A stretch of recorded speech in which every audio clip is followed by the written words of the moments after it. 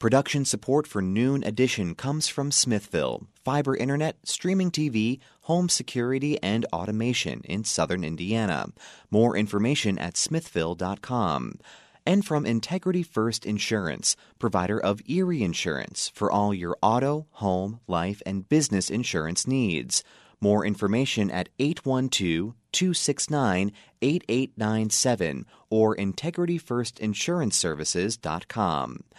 And from Bloomington Health Foundation, partnering with local organizations and citizens to invest in programs that address our community's health needs. Bloomington Health Foundation, improving health and well-being takes a community. More at bloomhf.org.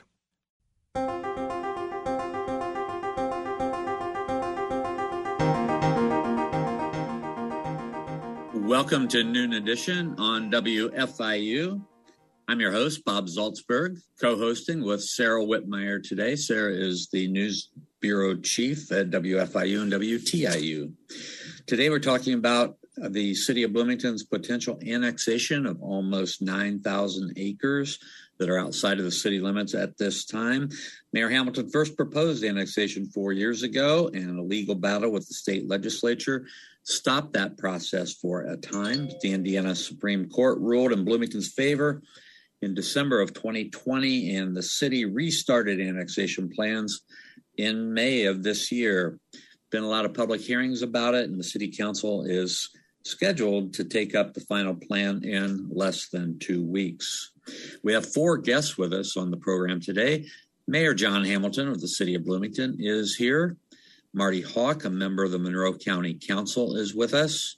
Susan Sandberg, an at-large member of the Bloomington City Council, is with us. And also Colby Wicker, president of a group called County Residents Against Annexation. If you want to join us today, if you have questions or comments, please send them to us at news@indianapublicmedia.org. You can also follow us on Twitter and send us questions there at Noon Edition. Well, I want to start with Mayor John Hamilton. We have talked about annexation before in the last 4 years. I'm going to ask you to sort of go back to the basics about annexation. It's been a pretty emotional time. A lot of people are opposed to it. Some people are certainly for it. But why did you propose such a large annexation plan, and what are the benefits of it? Well, thanks, Bob and Sarah. Nice to be with you again, and all the listeners and fellow panelists.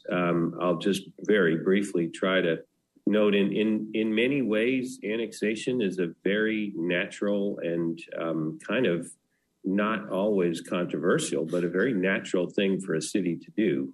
Bloomington began in 1818 with 6 city block long city. And for hundreds of times in the 185 first years of our existence, we expanded our boundaries as people moved to the city from its very small beginnings through the years. The city boundaries grow to incorporate newly urbanized areas, if you will. County governments existed first, created by the state to provide a whole set of services. City and town governments grow up and expand because they're meant to provide the level of services for the more densely populated cities. And Bloomington did that for 185 years. And as you indicated in your setup, in 2004, basically Bloomington stopped annexation for a period of time, unfortunately, from my perspective, and stopped the regular pattern of adjusting the boundaries to reflect an urbanized area. I'm kind of playing catch up. We started that in 2017 and were rudely interrupted illegally by the state legislature, but have picked that back up. It is a larger than average annexation because we're playing that catch up. And I'll just stop by ending. You asked what's the purpose or what's the meaning and helpfulness of it? It's basically cities exist in order to provide a level of services that reflects a denser population and a growing population, whether that's sanitation services or the kind of street infrastructure you need, or the parks department, or water sewer services, planning, transit. You know, when people live in in communities like cities, they have higher needs, and governments are created to provide those needs. So this is just kind of a right sizing of the city. I know it's stressful and controversial in some ways because we haven't done it for 17 years, but it's very natural part of what cities all across the state and the country do. All right, I want to bring Marty Hawk in. Marty's been a longtime member of the Monroe County Council. The County Council is not quite as supportive of this as the mayor. So why, Marty, is this not, as the mayor said, just a natural thing to do and something that would bring a lot of benefits to people? Well, first of all, I want to make it clear that whether you live in the city of Bloomington or out of the city of Bloomington, we are all Monroe County residents. We're in this together. Why this is different, annexation now than it had been all of those years before, it's kind of a long drawn out, so I'll try to make it quick. Remember when the state said that we had to take our assessed value to what would be the market value. So we've seen that market value really grow and grow. And so every time you add a tax rate on top of that higher assessed value, that is going to cause or could cause a much higher taxes. In addition to which, they put in place a circuit breaker that said if anyone reached a certain point of taxes, they no longer had to pay that. And then communities throughout were beginning to see if they did the annexation, it was going to cause a great loss to their library, to the school, to other units as well. And so that slowed down annexation throughout the state because people do not want to hurt their school system. And this particular one is estimated to be about $500,000 to the Monroe County school system, as well as over $200,000 to the library. Now the school system does not get income tax, but they do get property tax, so all that'll be tied to the circuit breaker. But I do think that we all love this community. We want to thrive together. We want to grow together, and we want the very best possible life for the people who live within Monroe County. So we are listening to our residents, listening to their concerns, and they simply are very concerned about what they believe is about to happen to their property. Just to clarify just a little bit, I mean, you are an expert in what happens with state taxes, with the circuit breakers and all that. But essentially, you're saying that your concerns are about what it would do to individual taxes and then what it would take away perhaps from certain units that are outside the city. Is that correct? Absolutely. Okay. We hear many times from our older residents, the people who are living on fixed incomes, they're living in maybe Highland Village or Van Buren Park or in other neighborhoods where they've been living there for maybe 40 years. They no longer are able to reach out and get that over 65 circuit breaker where they wouldn't have to pay more than 2% a year because of this major growth in the assessed value having to do with market value. We all know how property just absolutely went through the roof and houses flying off the shelf. And while they're not making any more money as a retired person, their property is suddenly worth more, which makes them then subject to a much higher tax. Now we're talking, that is their grocery money. That's money for them to get their medicines to stay alive. I believe that we as elected officials, all of us, want to make sure that we do not hurt that population. And in addition to which, when we're talking about affordable housing, you add that tax, that higher tax onto all of these properties out there. Then when someone goes to try to buy a house, they have to qualify, not just for principal and interest, but also for those high taxes and insurance. That will really hurt affordability for that entire area. Okay, I'll let the mayor respond to that in just a few minutes. I want to get our other two guests on.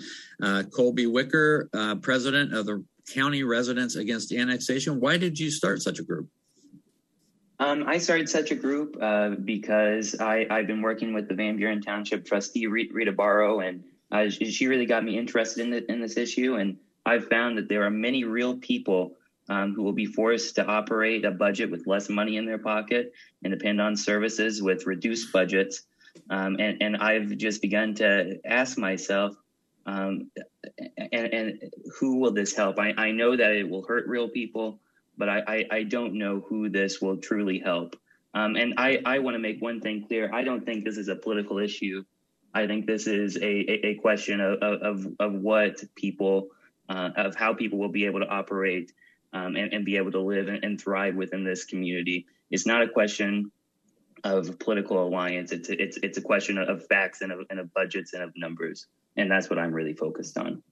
Okay. And Susan Sandberg, you're on the city council, and the city council will be taking this up. You're well versed on this issue. Just give me your overall views. I mean, I think the council has been somewhat supportive, although you have made some adjustments. What do you think is going to happen when it comes before the council? Yes, thank you, Bob. I have, of course, been an at-large council member since 2007. So this is my very first time in having to be one of 9 that has the very important vote ahead of us on September the 15th. And what I have come to appreciate in this long, arduous, and emotional process is that I think annexation should be done gradually, incrementally, and more collaboratively to ensure the goodwill of the governed. And I do listen. I have listened. I have learned. I have taken every opportunity to do the research that is required of us to make this important decision. I will say that I support the idea of annexation. It is a legal process, and I want to give kudos to our legal staff led by Philippa Guthrie and Mike Rooker, who successfully led the effort when the lawsuit came about. I feel very strongly in home rule. And I feel that many times the Indiana General Assembly will interfere with a city's right to govern their city the way that the values of their community lies. And so when we first began the whole process of annexation, one of the first things that my council colleagues and myself were hoping to do was to sit down with our county colleagues to try to figure out what made sense about this large proposal, where we could pare it back. And then, of course, that whole process got interrupted. And here we are again, bringing it forward again. And I just will say I have been listening. My hope would be to pare it back a little bit more and make it a little bit more surgically precise in who we exclude and who we include. And that has not been a simple process. It has been very, very difficult. I want to go back to Mayor Hamilton, and then I know Sarah Whitmire has a question. We're starting to get questions from the community as well. But Mayor Hamilton, I wanted you to address the tax issue that Council Member Hawk brought up, and also to any other issues about the importance of this. Sure. Thanks so much. And look, I think if we could all agree, many of us would, I think, agree on the value of more fiscal home rule. Some of the concerns that Councilmember Hawk raised, I completely concur with. We ought to go to the state and say, why don't you let us manage our fiscal situation directly here at home? The circuit breakers impact, the sharing among different entities. We've worked very closely with the school corporation and the library, and they're not against this annexation. We've worked very collaboratively. It's a very manageable approach. But I think it would be great if we could go and try to convince the legislature to give us a little more leeway to manage our local finances. As Councilmember Sandberg said, I think, unfortunately, the legislature kind of wants to keep its thumb on city finances and local finances in ways that do cause some of the difficulties. But I would just point out that that's something we've managed before and will continue to manage. affordable housing, we actually believe will be substantially improved. We'll be able to help protect renters like we do inside the city to make sure they have safe and habitable apartments, and a lot of good work like that. And I would just note as well, we have had many meetings, including with Councilmember Hawk's peers on the county council, which has not taken any official position against this, by the way. So we're working very closely with them. The impacts would hit financially not till 2025 and 2026, and not fully until 2027. So there's a lot of time to manage any challenges there are, and we look forward to doing that together. And I agree in principle with the idea that annexation ideally happens in an incremental way, agreeing with City Council Member Sandberg. The problem is under the current laws, if we don't catch up, given that we haven't done that incremental annexation over the last 15, 18 years, if we don't catch up, we actually cannot catch up, because you have to have a contiguous area to choose to join.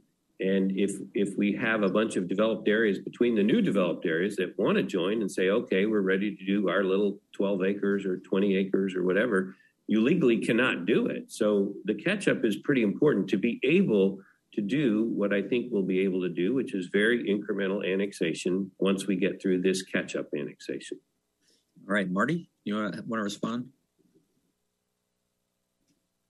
Yes, what I wanted to make sure that what makes Harvard County a great deal different than many counties is there's so much of our revenue we count on from income tax, much more than we ever had in the past. A lot of that has to do with our community being successful, but also because the state is not holding back so much money in the trust fund. And so over the last, 4 years, we've been getting a lot more in our income tax. Why does that make us different from many other counties? That's because we are controlled by an income tax council that is different from other counties. There's only like 5 or 6 of us counties in the 90-some counties that have the income tax council controlled by the city. That means that the city has full control of having to do tied to population. And so they could go ahead and pass a higher income tax. And that means that we are all, doesn't matter, we could be in Steinsville or Harrodsburg or Unionville, we are all paying into one big pot of money. So we are helping pay for the city's, some of the city's services as well, because that comes back into one big pot of money and gets distributed out then, depending upon how much all the units' taxing levies are. So when the city's taxing levy goes way up, they are going to get a great deal more of the income tax. And that means that it's not that we would lose property tax money to operate. We would be losing income tax money to operate, including our public safety money. And in the meantime, the people who are paying into this income tax don't get to vote for the people who put it in place, or even for how it's going to be spent. So I find it, yes, it's important that we have local home rule, but I think everybody should have a representation on how their taxes are to be spent. And I believe most of us would agree to that. And somehow or the other, we just got in this very strange situation with the city council members. I don't think that they would like it that way, that they have to put in place a tax that they think is best for the city, and yet they're collecting it from throughout the county. Sarah? I want to follow up with you, Marty. We got a comment that it ties into what you're saying. The person writes, as a current city resident, I'm very much in favor of the proposed annexation. I suspect 90% of those being annexed use city services daily and yet pay nothing for our services. Every city resident should be in favor of including these suburbs in our tax base. Can you just, I guess, react to that? Well, certainly. As I just said, we pay whether you live in Steinsville and work in Owen County. Your income is taxed if you live in Monroe County, and it goes into one pot. So yes, we are helping to pay for the city's services. I think that it is a very rare person who believes in the city or out of the city that this is a good idea. It just isn't. And remember, the county provides, we take care of every bridge in this county unless it's a state bridge or something. So even if it's in the city, the county is paying for that. Now, that's everybody who lives in the city is also paying county taxes, but those dollars, the bridge fund dollars, that's taxed throughout the county. And yet, if we lose dollars in other ways, then how are we going to provide that safety for all the bridges? And we are required to provide all the services for the jail, which we've been told we're going to do something about that jail. So unless somebody wants everyone to come up with another brand new tax to smack them with, we're going to have to figure out how to make this work and work together. And I think that we have the ability to do that if we want to. All right. I want to give our contact information again. And then, Sarah, if you have a follow-up, go ahead. But I want to give our contact information at Noon Edition. If you're following us on Twitter, you can send us questions there. And news@indianapublicmedia.org. Sarah, do you have a follow-up? We got a question for Mayor Hamilton. This is from Susan, and she says, please provide a yes or no answer to the following question. Do you support the grandfathering in of pre-annexation property tax rates so that low and fixed income county residents slated for annexation would be able to afford to stay in their homes? I do not support a grandfathering, but I absolutely support a serious effort, and we would fully be part of that to make sure everybody can stay in their home.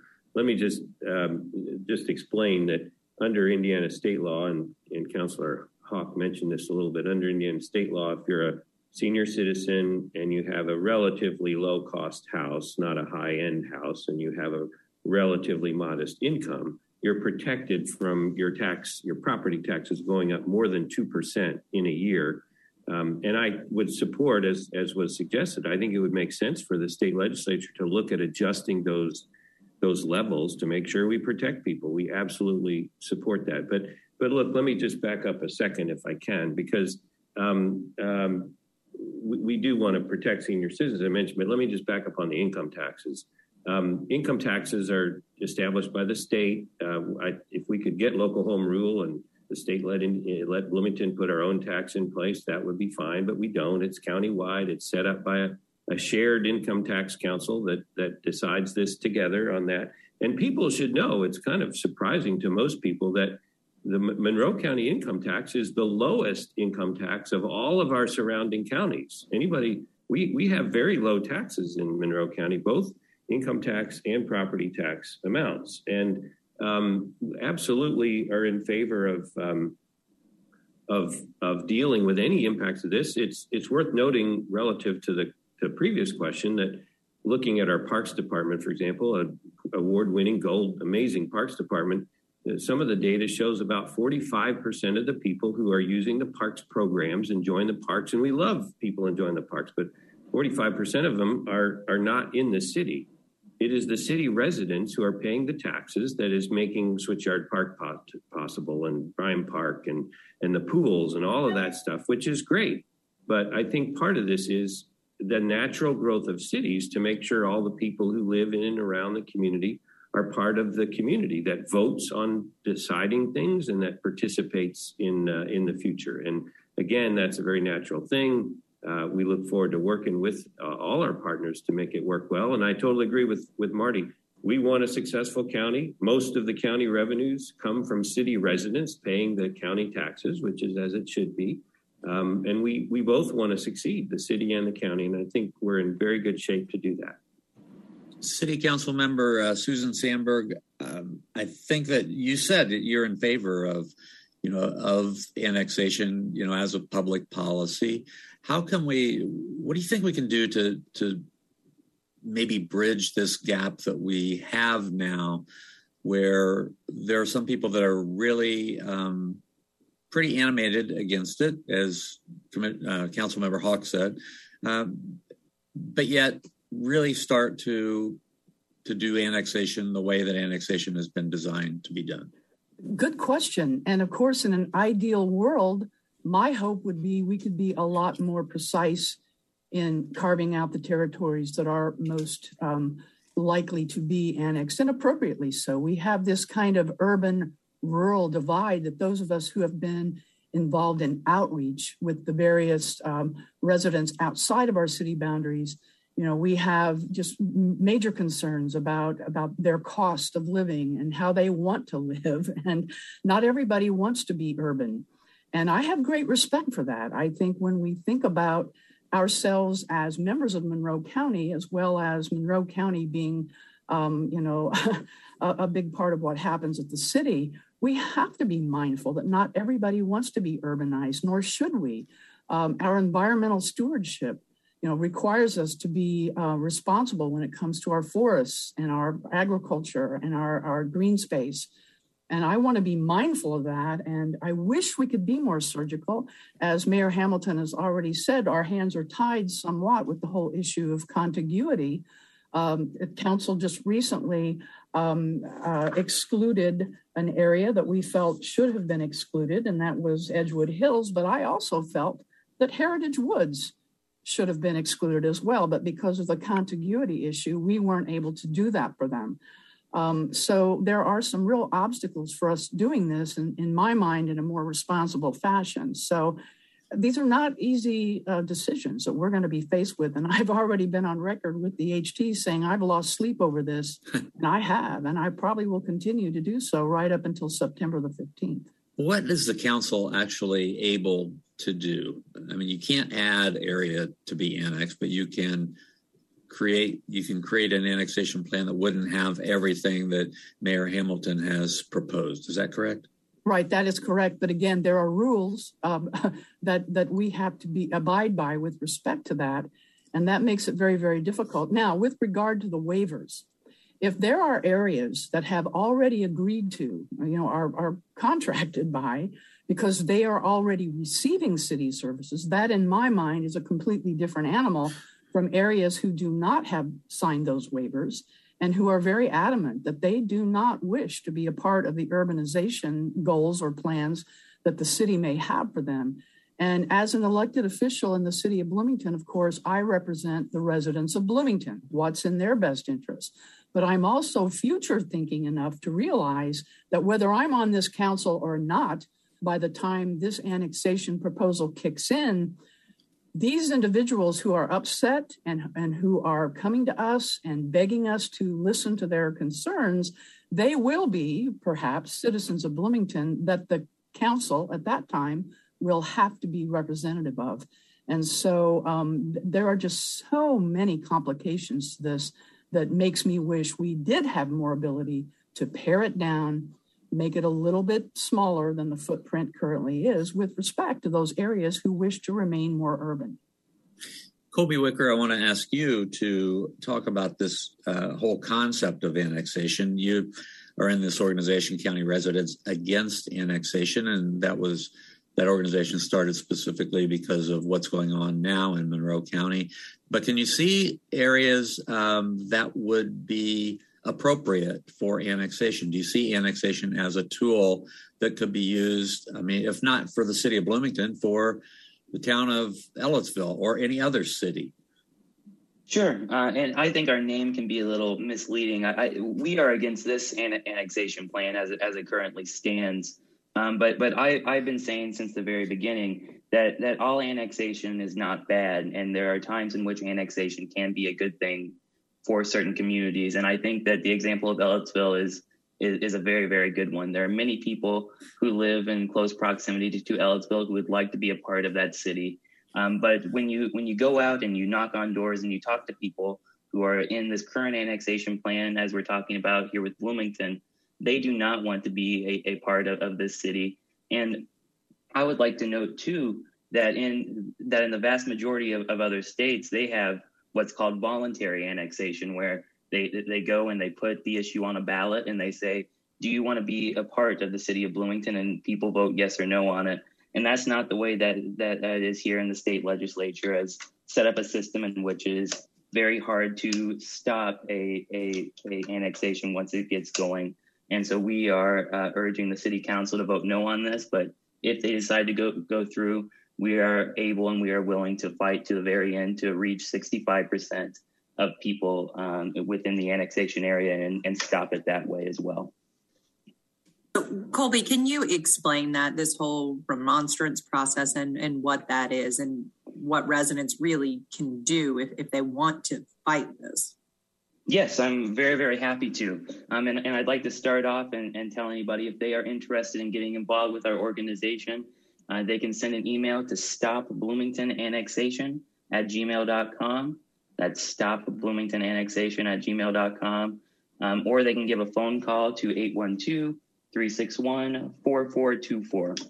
And so, to explain the remonstration process, the state legislature has set up a system in which once the city council votes and if they vote yes on it, each annexation area is sort of its own beast. So if we're talking about annexation area 2, for example, we would need to get to 65% of the residents there who do not have valid waivers. And the state law right now says if they have signed a waiver more than 15 years ago, then the waivers are no longer valid. And what that means, they are going to be able to sign a remonstrance form and send that off to the auditor's office, and their signature will count to get us to that 65%. If we can get to 65% of those people, then the annexation is stopped in its tracks and is not allowed to go through. And there are similar other caps as well. If we can get to, I believe, 75% of the land and 80% of the value, if we hit any one of those three numbers, then that means that the annexation will be stopped. And just one quick note on waivers. People make it sound like a person, when they bought their house, they oftentimes made the decision to sign and say, yes, I'll be a part of the city if they want to take me in. But that's oftentimes not the case. A contractor often comes in and they are buy land that they're going to put 100 houses on. And in one fell swoop with one signature, they sign away all those people's rights. And I don't believe that should be the case. And that is why the state legislature put forward this law that has limited that to only say that waiver is only valid for 15 years. And we are encouraging every single person who is in the annexation area to go ahead and send in a remonstrance. And if you do have a valid waiver, then that's the auditor's office to kick that off, and that's no water off your back. Mayor Hamilton, I wanted you to address the waiver issue and also address the fact that I know that the city is not so certain that it wouldn't challenge that 2019 law in court about waivers. Right. Well, thank you. And look, in a way, annexation shouldn't be political. It really is just about cities and their surrounding areas kind of managing services, et cetera. But I do think it's important to note that it is very political in our state. We have a very conservative Republican legislature that does a lot of things to make it difficult for municipalities, which tend to be Democratic, and particularly Bloomington, very Democratic, that they don't want to let cities grow in a lot of ways. And that can be a problem. That's why we saw the unconstitutional intervention in the unbelievable intervention in our annexation in 2017, illegally putting in the budget to stopping one community's annexation, which the Supreme Court said was illegal. So there's a lot of politics here, and I get that. That's okay. We have some people who don't want to be part of a city council because they don't agree with the politics, and I get that. That's appropriate. I actually think our city would be better if we had kind of an inclusion of all that. But on the waivers, it's really important to understand what this is. Waivers, and they're actually, the state requires us to get waivers when we extend sewer services. What happens is a group of people, either a developer, as mentioned, or a group of residents say, we want to get sewers. We're densely developed. Our septic systems don't make sense. They're expensive. They're failing. They don't protect the environment. So we should be on the sewer system. We agree with that. Typically what happens is the sewer system says, we will extend our sewers to you, and current ratepayers will We'll pay for that pipe to get a little farther out. We'll expand our system to do that. Current ratepayers, city residents, pay for that. And in agreement for us extending the sewers and providing you, and you pay the monthly service and you pay the connection fee, and once you're on, you pay your fair share. But in agreement for putting the sewers in, you agree that when it's time to be part of the city, you will be part of the city. That's what waivers are about. They're sewer waivers, and there are thousands of them all around Bloomington, outside the city limits. And what the state legislature did in 2019 was very, in our view, illegally, because this was a contract. They said, well, if the sewers waivers are over 15 years old, they don't count anymore. Now, we think that's an illegal interruption in contracts, again, trying to disrupt what was a fair deal. And yes, there are subsequent buyers of homes that don't know that that waiver exists. It is in their property deed, so they should know it. But sometimes people do it, and we get that. But it was a contract, just like you have a contract that the roads get built or other things get built with you. So it's really important to note that. And so the voluntary, what we can do going forward, and we will do going forward, I think, is have voluntary waivers as discussed. So if you want sewers, we won't do a waiver anymore. Maybe what we'll do is say, well, we'll get sewers when you join the city. And that's what a lot of places do around the country as the voluntary annexation. It's just we did it with waivers in Indiana. State legislature pulled the rug out and changed the rules. So we'll have to approach it differently in the future. Again, it's just kind of a transition to get to where we need to get so the city can provide the services that people should have for sanitation and parks and all those kinds of things. All right. Councilmember Marty Hawk, I believe you have some things that you want to respond to. Yes, having to do with the waivers, I think that if the city does choose to take this to court and doesn't agree with the state law, and remember that the auditor has said that she will honor that state law. So be up to her to say, yes, this waiver is valid, or no, it is not. I mean, most contracts, of course, that's maybe I'm just thinking of real estate contracts, but most contracts would have a beginning date and an ending date. And so I do believe that it might end up being a legal question for the courts to answer, but certainly whether you have a waiver on your property or you do not, if you are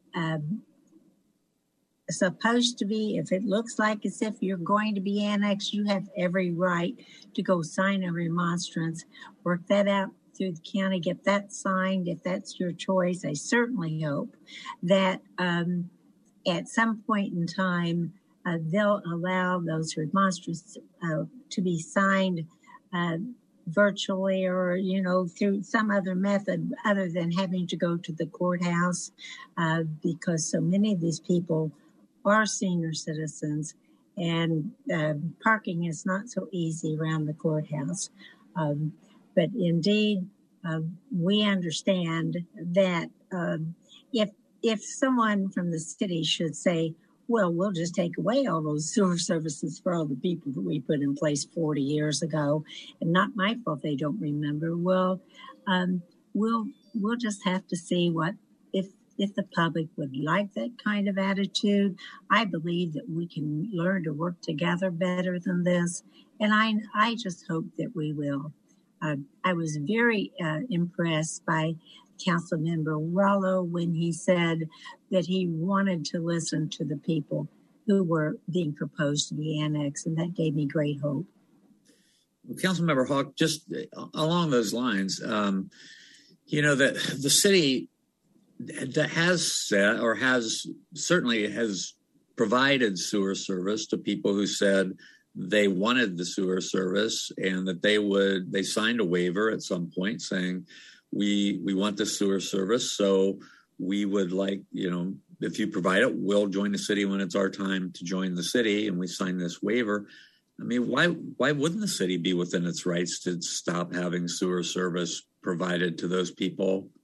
If, the city residents are paying for that sewer service now, why wouldn't the city be within its rights to stop sewer service to people who are not going to be in the city any longer? That's a great question, and one that I would like to make certain that people understand that some of these waivers were signed, like in that Van Buren Park. I think it was signed when that first Van Buren Park was first being put together. Many of those waivers were not recorded, so that and that was. I understand that last go round on this. Boxes after boxes of things to be recorded was taken into the recorder's office. Well, if you bought something, Indiana's called a race state. It's whoever gets the recording done first before whatever happens. So, this is still another part of the legal question. If someone accepts property and no place is it recorded as a part of their property, that it has a waiver on there, then is it legal? Did the city actually get every one of those waivers recorded in a timely fashion? So yes, we understand that people receiving sewer services, they're paying for that. It isn't like as if they're not paying a bill. And also when those things were put in place, the developers are the ones who paid to put it in place. So these are things that we can work out. We can work this out together. And if everyone is reasonable, I think we will. Okay, we have about 10 minutes to go in the program. So if you have a question you want us to try to get to, you can find us on Twitter at Noon Edition. You can also send us email, news@indianapublicmedia.org. I want to go back to the mayor. Mayor Hamilton, we had a question come in from Eric who says, Annex residents will be paying city taxes for at least a few years before they will officially be able to vote for the office of mayor or the members of the city council. Why can't you delay the annexation effective date until 2027 when all the people paying city taxes would get to have a say in city elections? Alternatively, why not move the annexation date up to 2023? That's a great question. Again, state law is very explicit about what the window is to do annexation. And of course, the state messed up our timing back in 2017. It took us a few years to get through the courts, but we only have a certain window you can make it effective. I would say trying to do it really fast, like within a year, which is what you'd need to do, would cause other issues. There are transition issues. We want to work closely with all the parties to make sure this goes smoothly, and that's important. But let me just note that, in fact, the annexation, if it's effective January 2024, which is the current provision, the taxes don't get paid. The first change in taxes would be in May of 2025. So that's, first of all, worth noting that your property taxes won't change until May of 2025, which is 2 years, 24 months before your first vote for a council member or mayor or whomever you want to vote for in the city election of 2027. So it's a 2-year change, but maybe significantly also to note that your income taxes don't actually change until 2026 and 2027. So there's really a phase in, and there's no perfect answer to this, but this is really the best way we can do it, the best we can do through the state's requirements of the window that you can make it effective. You can't wait more than 3 years. That's illegal under state law. All right. Susan Sandberg, do you want to weigh in on this? Well, again, complications all around us. But one of the topics that we haven't really explored is the fact that growth costs. And with respect to the cities ramping up to be able to include the newly annexed areas, that is a conversation that we need to have as well, because it is extremely important in my mind as a representative of the city that our services have to be a priority in our budgeting and our being able to deliver to our residents, whether they are currently in the city's boundaries or about to be annexed. And this is probably a topic for another day. Well, I know one of the issues that has come up is the issue of police protection. I know there are some members of the Bloomington Police Department. I won't say it's a department-wide sentiment or anything like that, but I have read that some members have talked about how they don't think that the annexation, that their police protection, the police budget will be able to keep up with annexation. John, Mayor Hamilton, can you respond? Sure. Absolutely, we're committed to growing and evolving and developing our police department, our public safety efforts overall. That's with or without annexation. There's a lot going on in that front. There's been changes in police departments. We've added social workers and non-sworn officers. We're investing in sworn officers in new ways, and that will continue. Annexation will mean we can give us time if we know that we're going to pick up certain areas. It gives us several years to grow.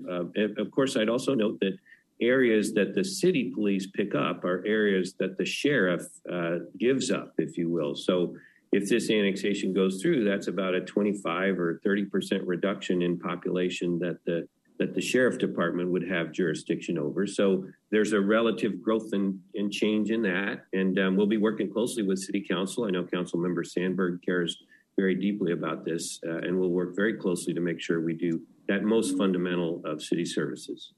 All right. Colby Wicker, you had your hand up. You want to have some comments for this?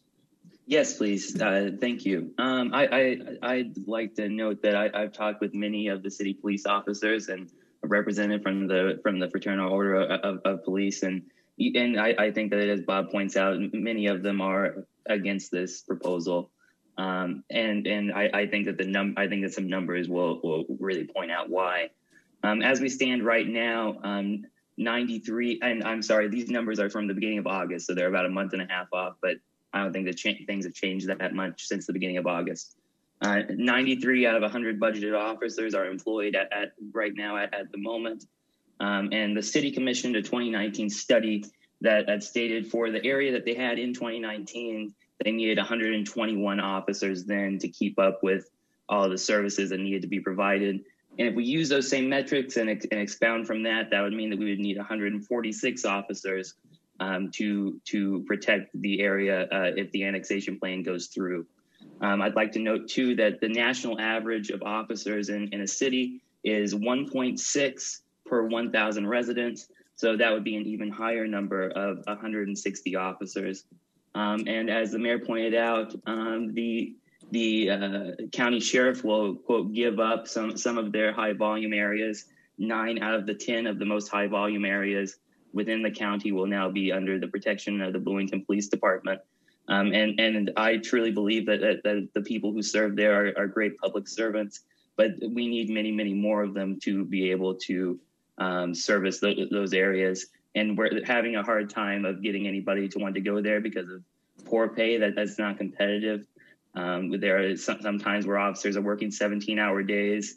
And so it's no surprise that a lot of officers are not wanting to come to Bloomington to be a police officer. All right, Mayor Hamilton. Well, I appreciate, Colby, your reciting statistics about that. I care very deeply. I'm incredibly proud of our Bloomington Police Department. We have one of the best police departments in the state, if not the country. Very professional, highly trained, exceptional people, and our standards are very high.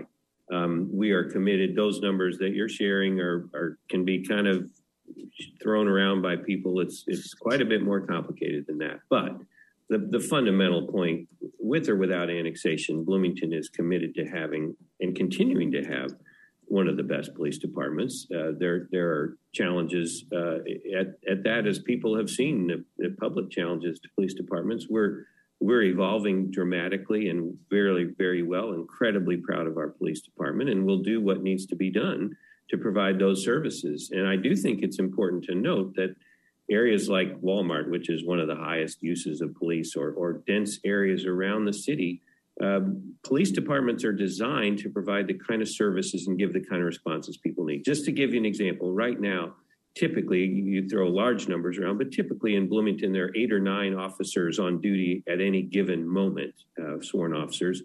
In the county, it's probably 2 or 3.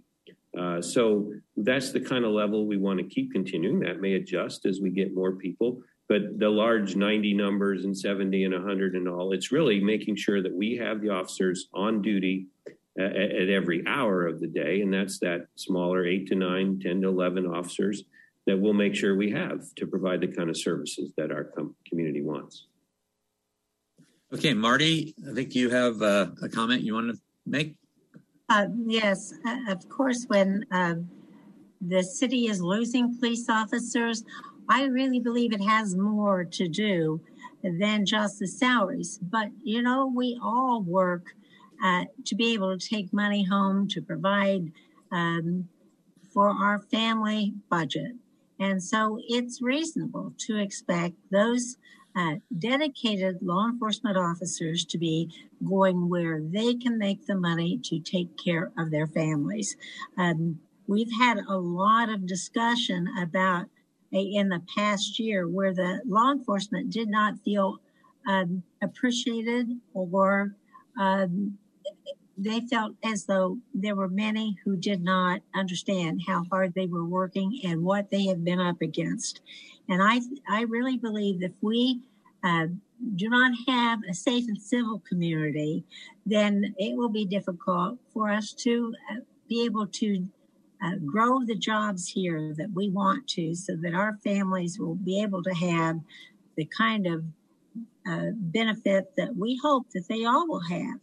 And that is to feel safe in their homes and to be able to enjoy, once again, being able to go downtown and enjoy the restaurants and so forth when that time is right. So that is a very big question for certain. Yeah, I'm tempted to throw out the idea that maybe the city and county police departments should merge in some way, but I'm not going to do that because we would spend about 3 hours talking about that. I want to give the last minute and a half or so to Susan Sandberg, city council member. She's fretting about this. She is worried about this. That's keeping her up at night. Susan, what can we expect from the council in the next couple of weeks? Well, again, I am one of 9 on the Bloomington City Council. I always say that. And I agree with my colleague, Councilmember Rollo. There is merit in listening to the will of those that we hope to govern. And that includes those that are currently in our jurisdiction, as well as those who perhaps are about to be annexed. And we all take that job extremely seriously. These are not going to be easy decisions that we have in front of us. I am concerned about people who are on fixed incomes. I am concerned about housing affordability. I'm concerned about the costs of growth and our ability to deliver public services. And so on we go, and wish us luck on September 15th. All right. I want to thank all of you for your concerns and for your leadership on this issue, no matter how you're coming at it. So Mayor John Hamilton, Marty Hawk from the County Council, Susan Sandberg from the City Council, and Colby Wicker from County Residents Against Annexation. For my co-hosts, Sarah Whitmire, for producers Holden Abshire and Benta Boutier, and for engineer John Bailey, I'm Bob Zaltzberg. Thanks for listening to Noon Edition.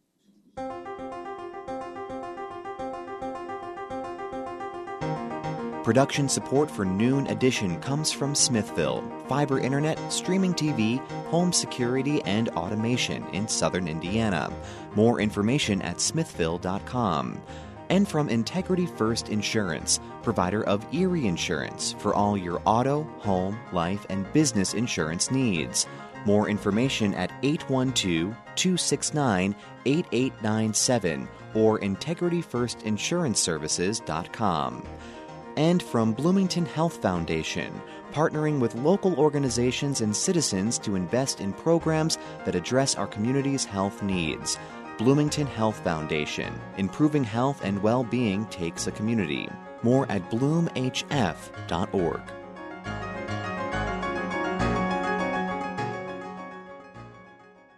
You're listening to WFIU Bloomington with translators W270BH at 1019 in Bloomington, W264AL at 100.7 in Columbus, W269BU at 1017 in French Lick, West Baden, W255